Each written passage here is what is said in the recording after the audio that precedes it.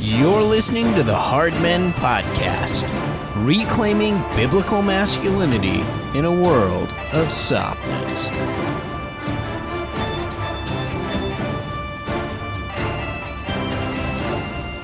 Well, welcome to this episode of the Hard Men Podcast. We have a very special guest today. We have Mr. Zach Garris. Zach is the author of the book Masculine Christianity, which I've just reviewed on the last episode of the podcast. Zach, it's good to have you with us today. Thanks for having me, Eric. Well, Zach, it's interesting because, in the last episode, I talked about how you had sent me your book, and we've talked a little bit about the book since then. One of the things that intrigued me, I told you originally when we talked, and have thought more about it, is this topic of patriarchy is not one that is, mainstream, right? Patriarchy is often considered a four-letter word in the culture, and really dealing with anything biblical sexuality is as well. So I'm curious, just some of your story and background, how you got into the subject matter. In college, I started reading complementarian literature, John Piper, Wayne Grudem.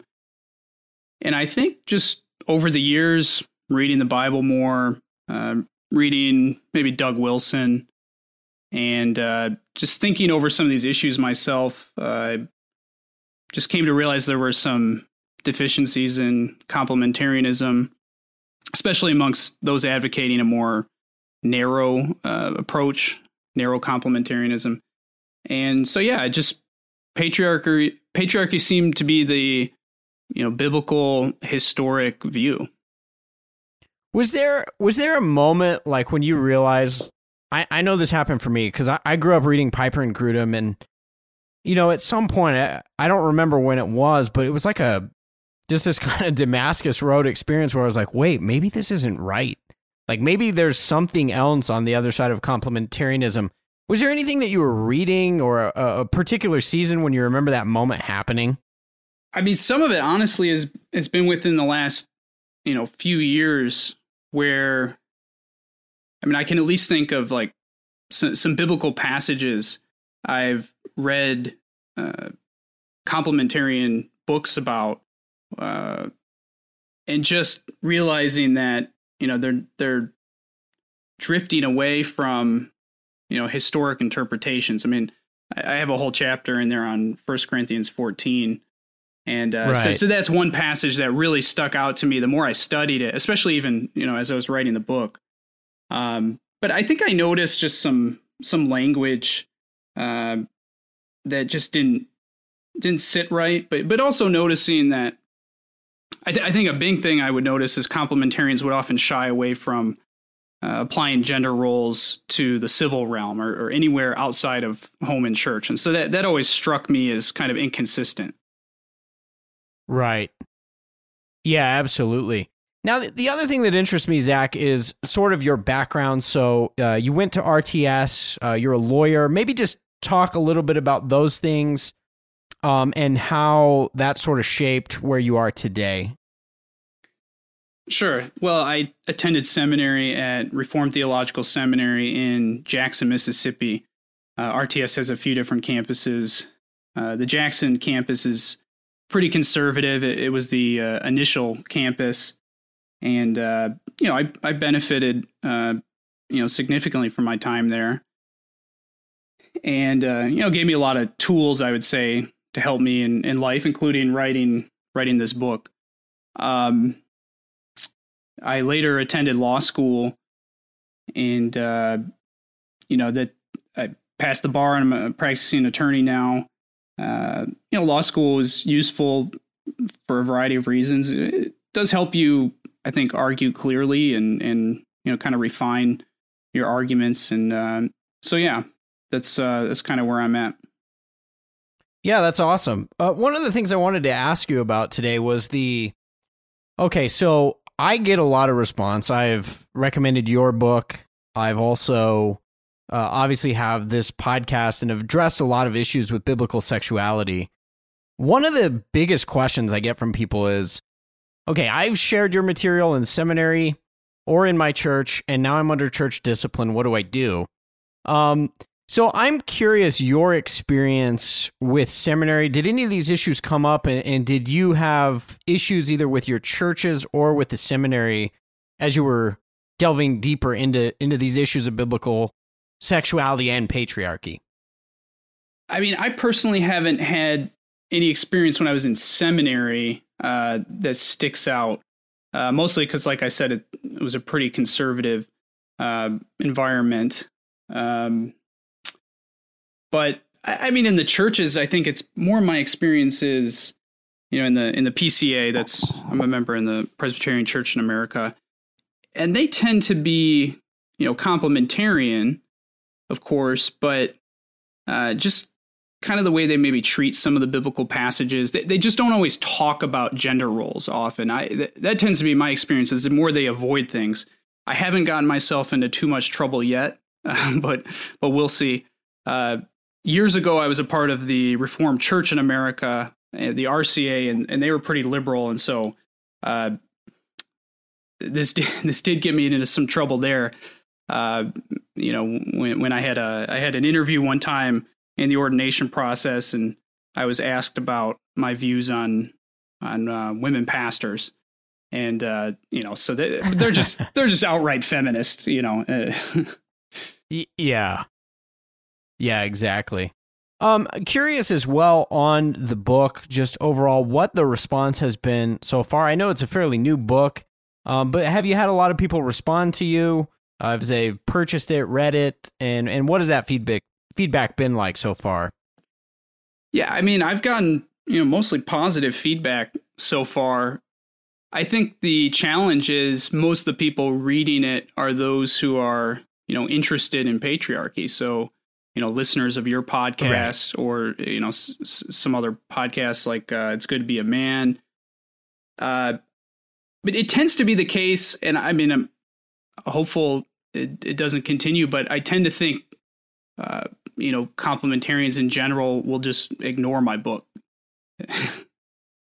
Right. Yeah, it'll be interesting, I think, to see if there will be much engagement there. Of course, one of the strategies I've found with like big evangelicalism and a lot of the more prominent figures is like they just put you in the cone of silence, and it's sort of like that you're not even worthy of a response. So it'll be interesting, I think, to see what that response has been like. I personally found it encouraging that there is an interest in patriarchy. Certainly if you're on Twitter, once the feminists find you, as Michael Foster and some other people have discovered, like it's kind of like piranhas in the water, right? They can be pretty rabid, but again, there's kind of been an encouragement that, people are hungry for this. And, in particular, and this is the next thing I want to address, really coming awake to the fact that maybe there was something wrong with complementarianism. I did a podcast about that. Then I read your book. I was like, oh my gosh, Zach does such a good job of unpacking it. So one of the questions I have for you is, complementarians, as you mentioned earlier, they're happy to say that like that these biblical roles apply to like the pulpit and the home. So these two spheres. But really what sphere comes into question, right, is the civil. So I'd like for you to just unpack that. Why is that so important biblically? And why is it important for us as a church to address the civil sphere and gender roles in it? Yeah, I think the civil sphere is important. For one, it's a big part of life. And part of it's just consistency is, if the church says gender roles only apply in the home and in the church, I mean, what does that do for the rest of life? It makes it look like, there's this dichotomy, I guess, the spiritual, physical dichotomy. And these things don't matter out there. And right. So it just comes across as inconsistent. I think there's, deeper things going on, including the fact that complementarians don't, or at least tend not to, root gender roles in nature and in male and female nature and biology. And so I think that plays a part, and we can get into that more. But it essentially seems like complementarians are leaving the civil sphere to the domain of the feminists. Yeah, that's a great point. So if you're unpacking that for some people, one of the questions, as I've gotten a lot of, is, so does that mean that a woman couldn't or shouldn't be president? Zach, I have to know, did you vote for Biden and Kamala Harris in hopes that Kamala would be the president? Did you do that? Absolutely not. I'm so glad to hear that. So in that situation, a lot of people, even in the church, they will, because they haven't received teaching on it, right? They will say, okay, listen, that was, the stuff you're espousing, Zach, that's like 200 years old. We're living in the world of 2020. Why can't a woman be president? So how would you respond to them? Well, I think first I would say that gender roles are rooted in nature. So when we look at the way God has designed men and women, it's different. They have different functions and duties. And we see. Well, first of all, Zach, how dare you? That's all I have to say to that. Yes, continue. That's right. I can't even make observations. No. So, when you look at the creation account, this is clear. The difference between Adam and Eve. Adam was to work and keep the garden, and Eve was his helper. And particularly, she had the role of bearing children. And of course, that's obvious in nature. We see the differences between men and women, in their bodies. And that plays into all of life. So it's not just the home and the church, though there are role distinctions there. But it's also beyond the church. A woman is still a woman when she is, in the civil sphere. And so part of it's just the differing, natures of men and women. But I think you can also, make the additional argument that, if a woman cannot rule in her own household and cannot rule in the church, on what basis can she then rule over men, in the civil sphere? Right. Yeah, it's interesting too. And I mean, you make a phenomenal point. That was one of the key takeaways I had was, exactly what you said. If she's not allowed to rule over her own husband, how then can she go in the civil sphere and rule over everyone else's husband, including her own? My question is, why do you think this is not addressed by the church? And as I asked that question, you mentioned this before about the PCA and some other denominations are going to be the same. I think a lot of people in the church where I've been a part of is like, they might agree with you, but you never heard explicit teaching on that. Every now and then someone like John Piper would say, I don't know if being a police officer is the best thing for a woman. And then, people would be up in arms and there would sort of be a retreat. But why do you think the church is not clearly teaching on say, an issue like gender roles in the civil space? I mean, at root, I think they're afraid. I think, this is clearly a controversial issue in our, feminist society. And they're scared of, being called sexist or a bigot, told they hate women or, something ridiculous like that. And so I think, unfortunately, the church tends to shy away from gender roles, in general.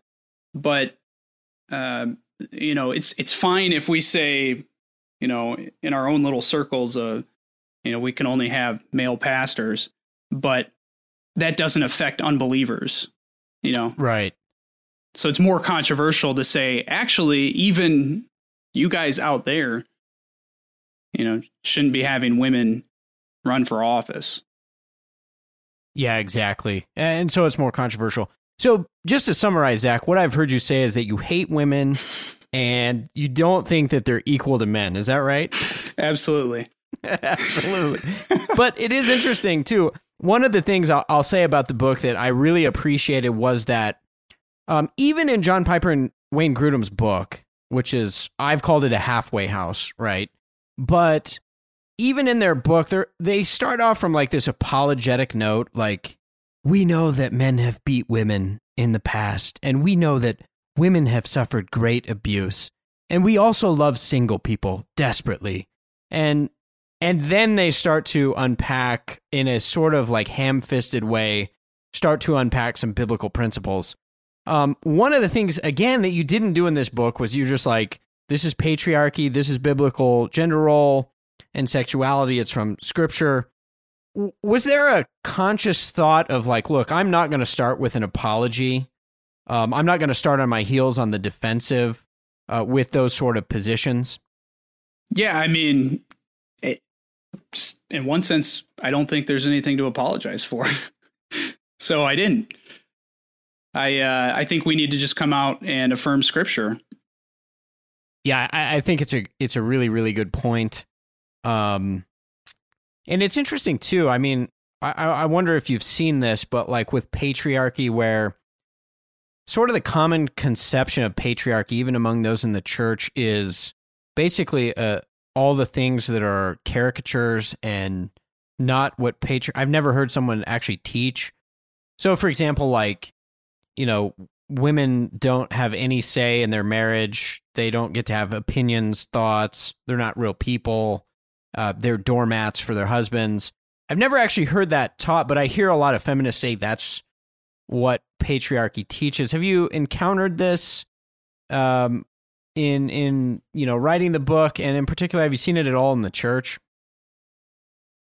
Yeah, I mean, you know, the word patriarchy is certainly associated with male abuse of women, so they don't like the word. But even the concept, like you said, they mischaracterize it all the time, as if there's kind of this assumption out there that, you know, men in the past just treated women cruelly, and right.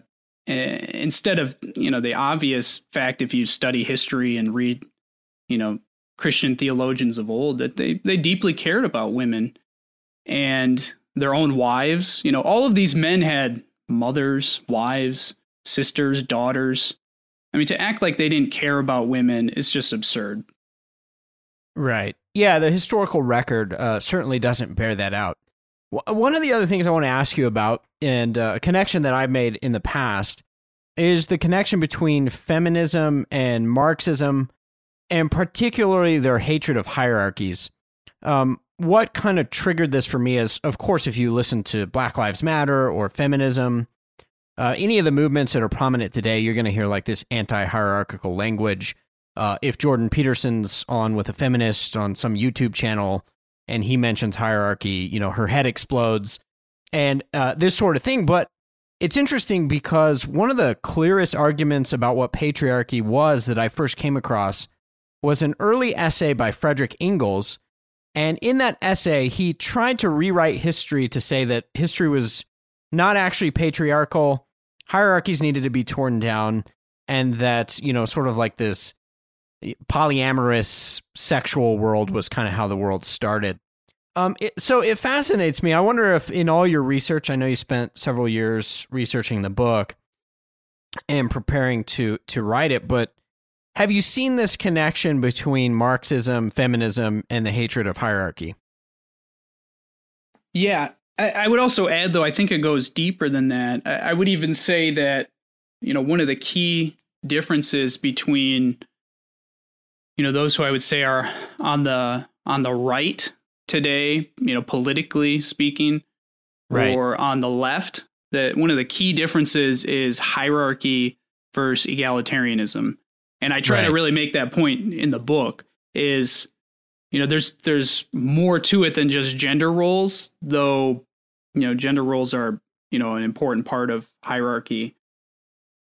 And yeah, leftism and Marxism being a form of that, they hate hierarchy. But hierarchy is essential to Christian society.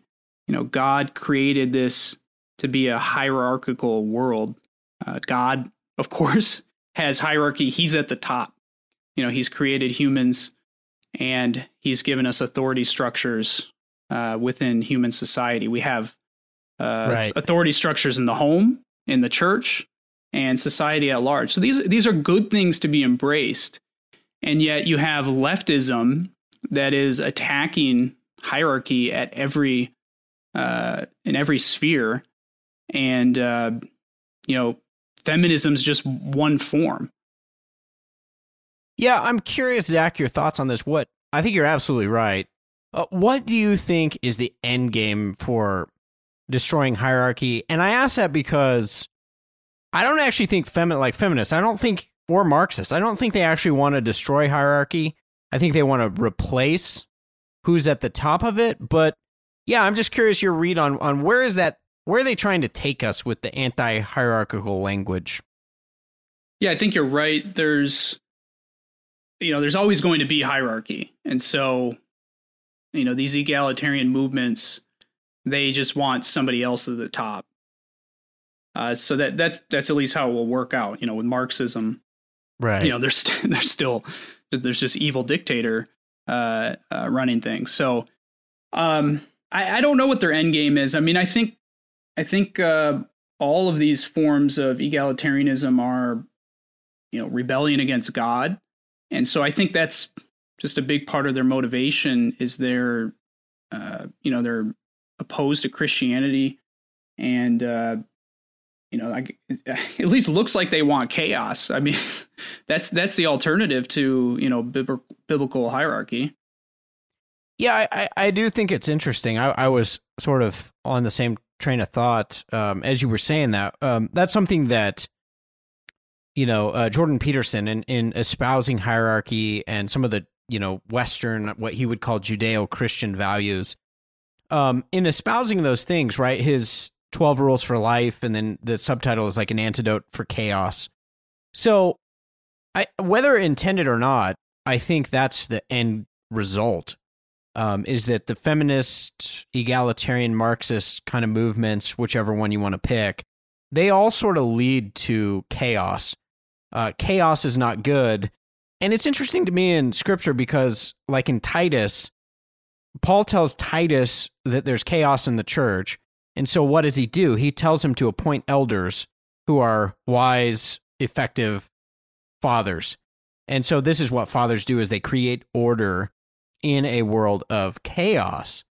So even as, feminism is pushing toward chaos, in my mind, I'm saying, okay, well, that all the more so, that means that patriarchy and wise father rule is going to be the answer and the way that we establish order.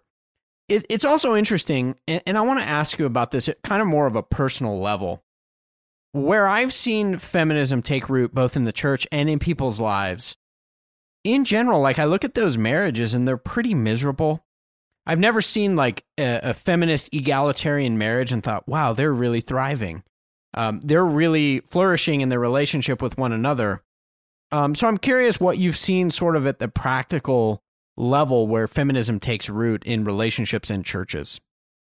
Yeah, I think I've had the same experience, looking at feminist marriages, or a lot of them, end up in divorce. I think that's, there's a strong association with, the feminist mindset. The woman eventually just ends up discarding the man. Right.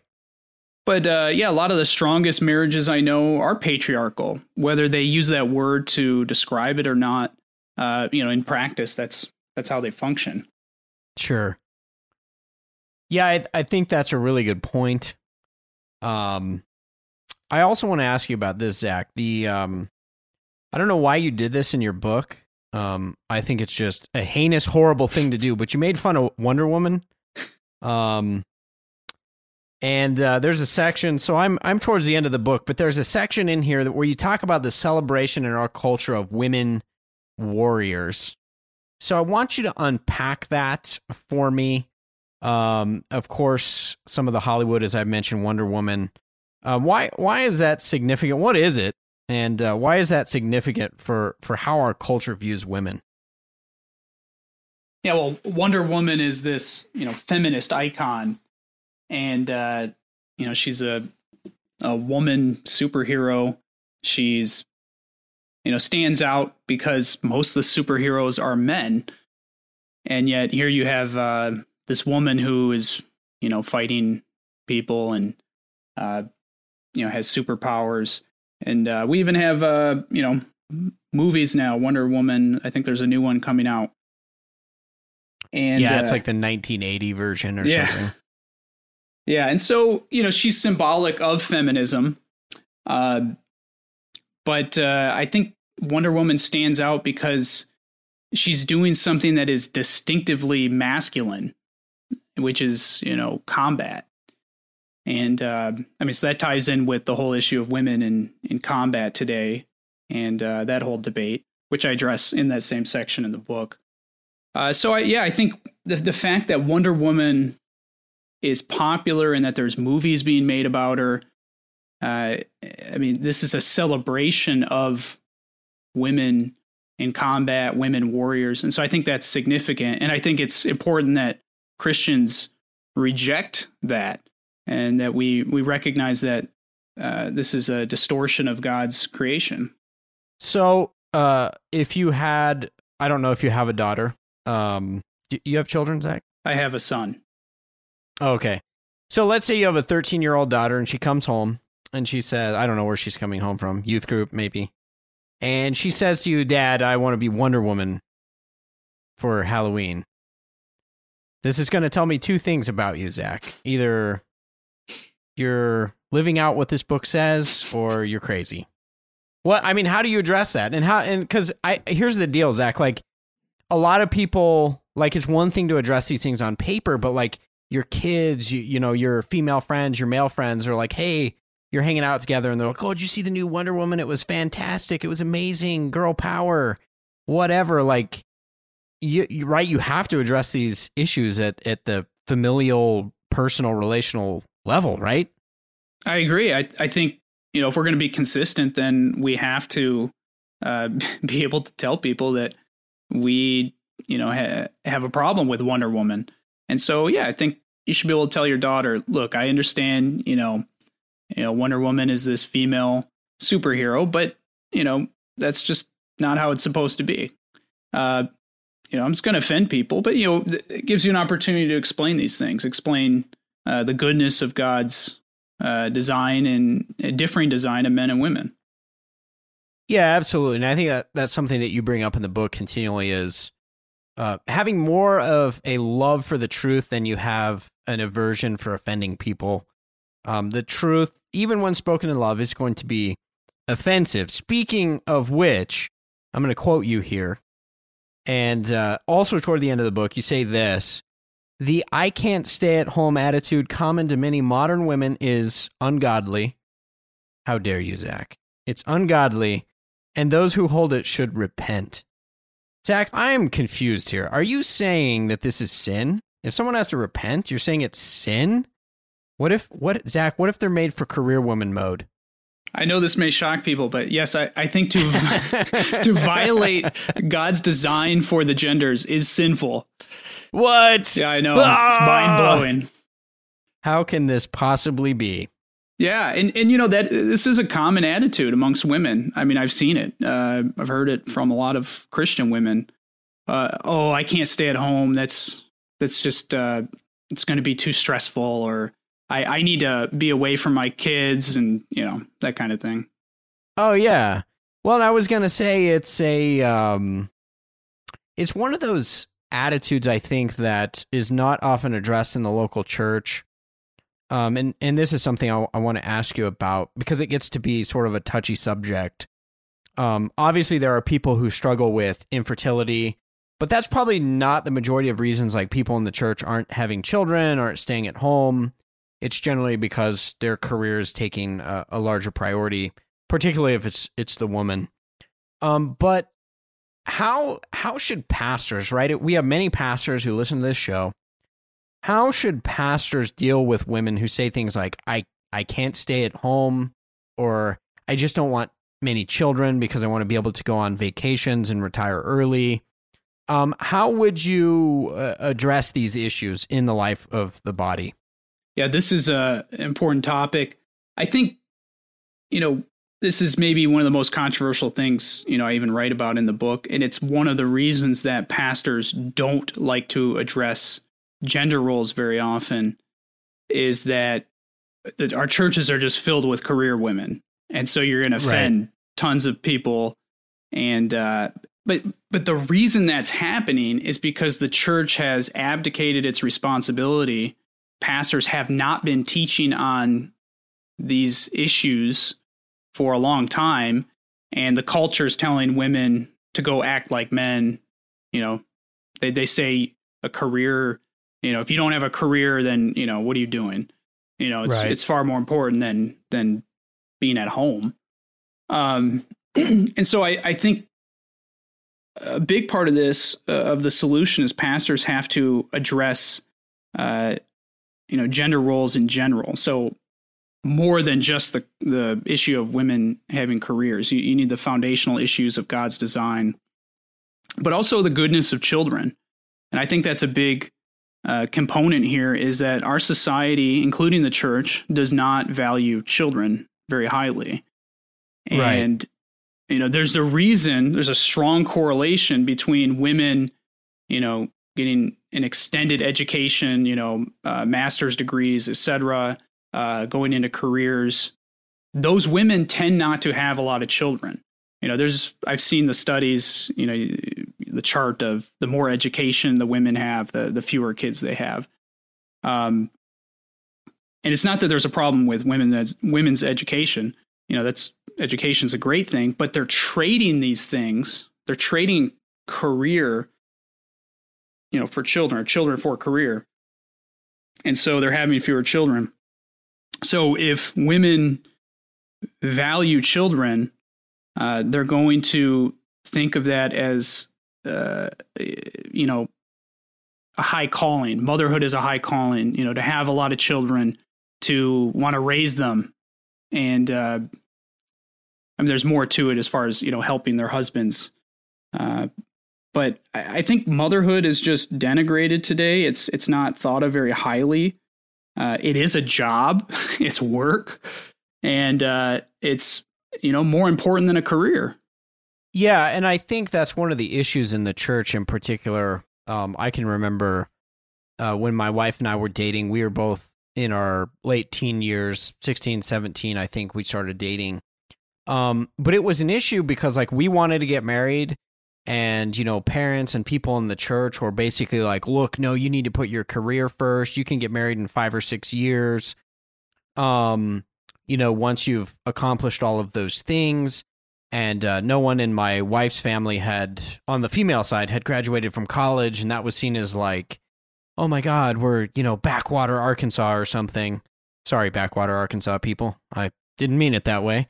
But, they think you're these, hick from the sticks, and somehow it's inferior, when in fact it was like, I looked back on that and it was like, well, starting a family and raising your family in the fear of the Lord is the greatest thing you could ever do. So, I always think back on that and I say, well, why aren't we as a church celebrating that? Why aren't we encouraging young women and men in that direction? And then related to it, I think that's one of the reasons we're promoting career, we're pushing off marriage, and then we wonder why our teenagers from 17 to 25, people are in their peak sexual hormonal years. They're not married, they're not having children, and we're like, oh my gosh, all this rampant sin. How did we get here? Right? It seems like as a church, we have to change our view of early adulthood. Yeah, and it's funny because, we have a really simple solution to this problem, right? It's just encouraging, women and men to marry younger, and to not, go into extensive education. And so I think really that's why I say it's just, at the end of the day, pastors are just fearful of speaking on these issues. And so, that's partly why I wrote this book. We need to encourage pastors, look, this is what the scriptures say. And like you said, this is a great thing. Motherhood's a high calling. And we need to train our people in these things. They're getting trained in feminism all day. They go to the university, public schools, whatever they're in. That's all they're taught. The church needs to teach an alternative biblical worldview.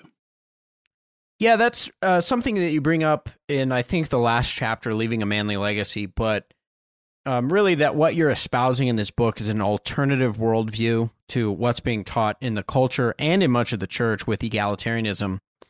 And so it's not just a few amendments here and there, but it's actually a radically different worldview. And I think as people read the book, they'll start to see that. One of the things I wanted to point out, you have a section in the end here, and you talk about it says the women will follow, and I'm quoting you now. It says, if the men act like men, the women will follow. This is because women are naturally attracted to masculine men, and Christian women are particularly attracted to godly masculinity. So I want to ask you this, Zach. It seems, if that's true, and I believe it is, one of the biggest problems and why we got to a position of outright feminism in the church is because of the abdication of men. Do you think that's true, and how so? Yeah, I mean, I think it's problems with both the men and the women. You say abdication of men. There are a lot of men who aren't taking responsibility. They're not taught, what Scripture says about being a man, about taking responsibility, exercising authority, getting a job, providing for a wife and family. But I think part of that is, the problem with the women in the church is their fathers didn't teach them this stuff. And right. So I think that's the big problem is, if you're a godly man today, a single guy, it can be hard to find a good conservative Christian girl. And a lot of that is pastors haven't been teaching on this stuff, but their fathers have essentially raised feminists. Right. Yeah, and that creates a huge problem. And I want to ask you about this and a few more questions, and then we'll wrap this up. But so much of this topic of the sexual marketplace, dating, both men and women, I think, being frustrated. As you mentioned, I hear this all the time, but both sides, right? Men are like, I can't find a godly woman.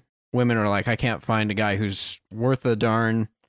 So it goes both ways. But it seems to me that this is responsible for a lot of the rise of the red pill movement. I'm curious how familiar you are with kind of the red pill guys, Rollo Tomassi. If you have any thoughts on that. I don't have too much to say. I've read some articles by Tomassi, but I've never really been steeped in the manosphere or whatever they call it. But I mean, these guys are coming at things from a more secular approach, it seems. And, so obviously they might have some good things to say, but there's some serious deficiencies. And, I think Scripture provides us a better way. Yeah, it's interesting because I think in the end, it leads to a lot of animosity. Almost like where these men in the red pill movement like hate women. I know that it's going to depend on, who you're talking to and what about, but I would just encourage guys who may be sort of in the red pill. If you haven't read Zach's book, I would encourage you to check it out because it's going to ground you in Scripture and not just like the angst of secular society and the frustration of getting dumped 12 times by a feminist. So that's probably more helpful. The other thing I want to do is I've got a few reader Q&As.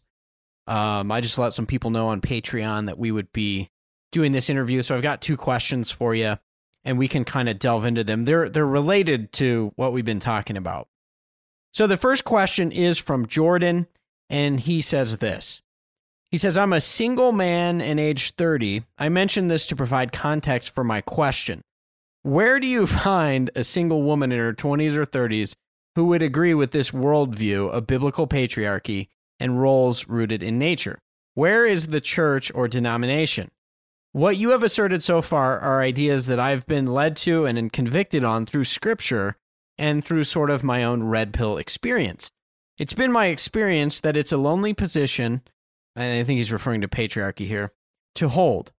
For example, beyond personal relationships, my Christian university was radically feminist, egalitarian, and anti-patriarchy. They permitted same-sex relationships among students 2 years after I graduated, and the irony of it all was that their motto was God first.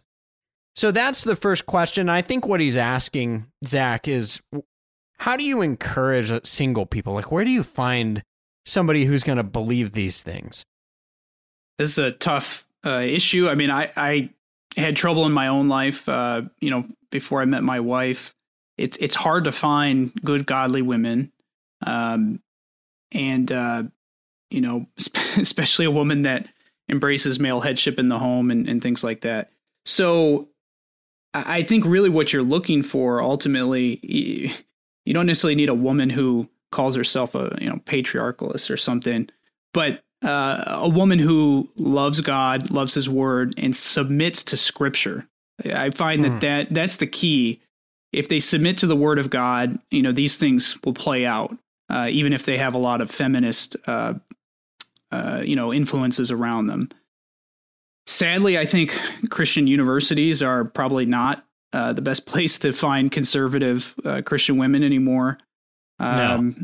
Public universities are a lost cause, even in the Christian groups often. I think you just have to go to conservative churches are your best place, conservative Reformed churches.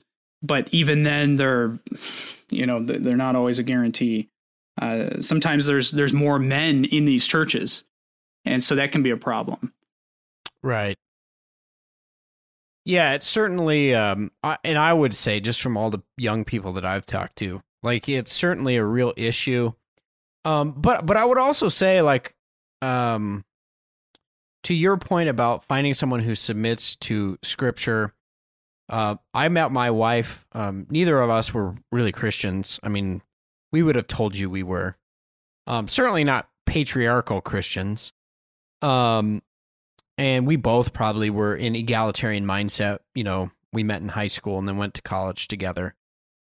But I do think if the Word of God can transform you, and it can transform your wife, and you can learn how to lead her in that, then as long as the issue is rooted in Scripture, as long as what we're talking about is biblical, then you're going to be, you're going to be able to lead your wife in that way. And I'm certainly appreciative of my wife. We've come a long way since we first met. But yeah, just as you mentioned, just being ruled by Scripture. And the other thing I would say is just encouraging people not to give up. Abraham had to send his servant to like a different part of the world to find a spouse for his son, and he was faithful, and God was faithful, and God provided. So it may take a lot of work and a lot of searching out, but just encourage people like Jordan, don't give up. There are good people out there, and fortunately, even through the podcast, Facebook, Twitter, I've been able to interface with a lot of people. If I've got 5 girls who say I can't find a patriarchal husband, and I got 5 guys who say I can't find a wife who believes in patriarchy, male headship, certainly they're out there. So be encouraged and just keep networking, getting to know pastors in different churches across the country. I think that's a good way to go. Absolutely. If I can just add there, yeah, I totally agree. Is be patient. I do think we should get married younger, but if you're 25 or 30 or whatever, and you're not married yet, stay faithful to the Lord.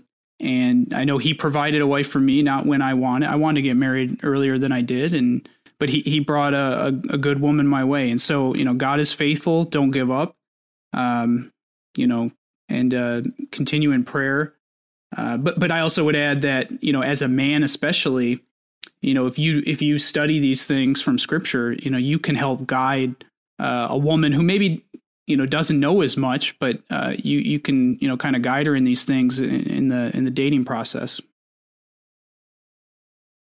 Yeah, absolutely. I think that's a great word. So the last question comes from John, and John says this. He says, Eric, I can't wait to hear this interview. I believe he's delving into your book, and he says that it's incredibly convicting already. He says, your review of it was accurate and compelling, and I really loved what Zach has to say in terms of content. My question is this. Do you run into pastors or people that claim that if you espouse these ideas, you're being too harsh and divisive? How do we balance being winsome and meek like Christ with people while also holding to the truth with boldness? In other words, how do we winsomely entreat the men and women in our lives who may have very little exposure to biblical masculinity, patriarchy, and sexuality?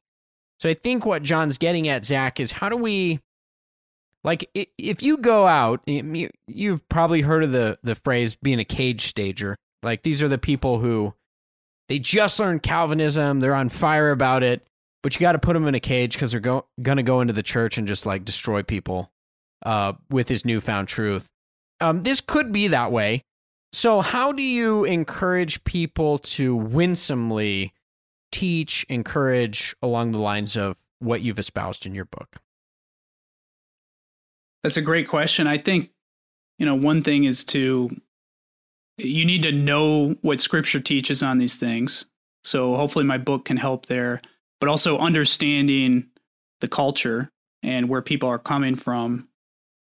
But a big thing is, if we really want to, in a sense, sell patriarchy, convince people of it, I think instead of just condemning feminism, which I think we should, I think feminism's terrible.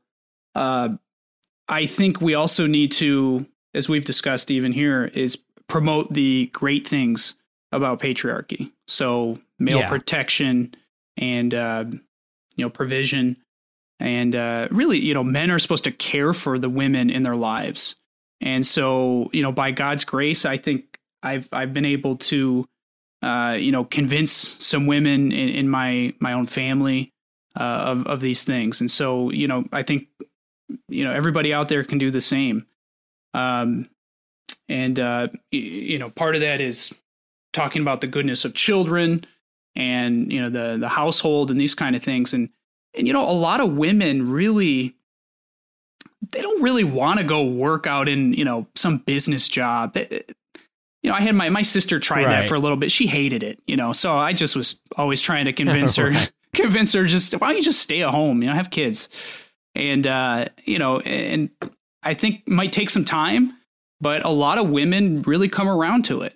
And we can also model it in our own families, and they'll say, man, look at how great that family is. The wife stays at home and look at all their kids, and, it's almost rebellious now, to have a stay-at-home wife.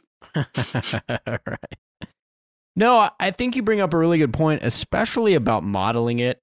I think that so often, like, we think we're going to win people with an argument. Certainly arguments and the truth and in the format of a book like yours is, it's convincing and it's helpful.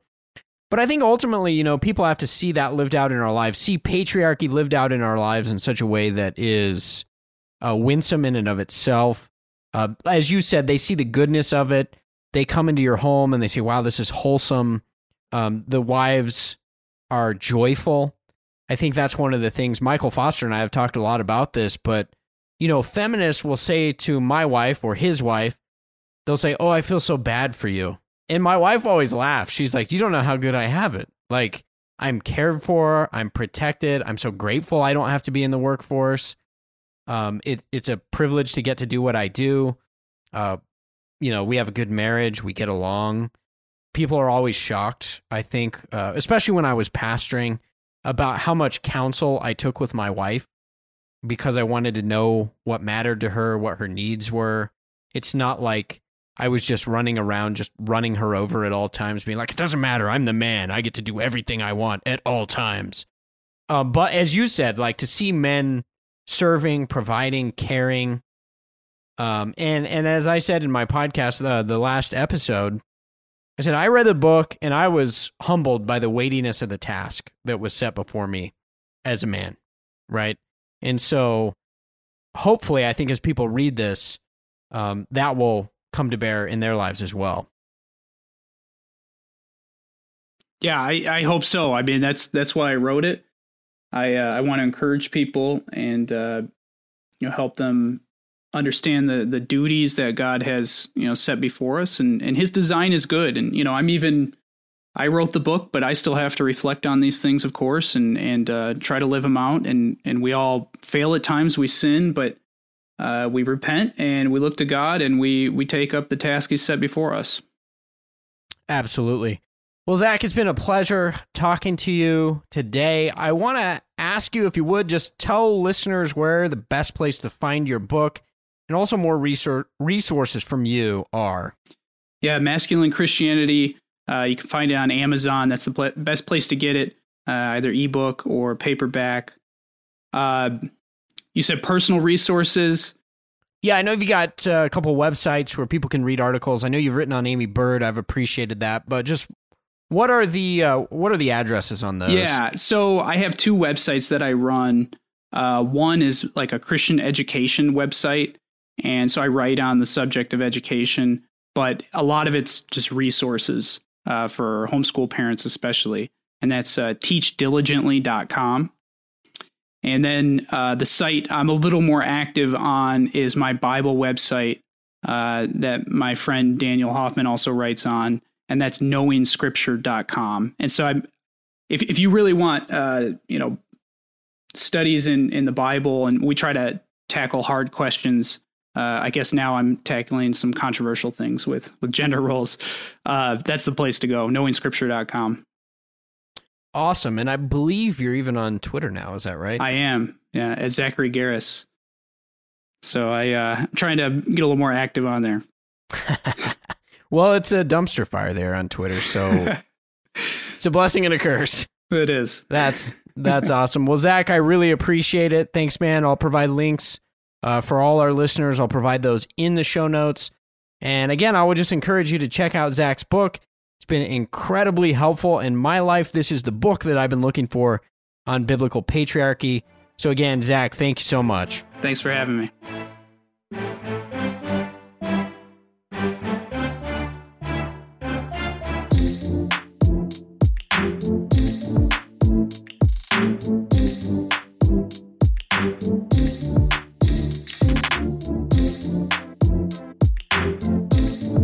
Well, thanks again for checking out this episode of the Hard Men Podcast. I'd also like to thank all of our Patreon supporters, especially those who have joined us in the last couple of weeks. We really appreciate your support.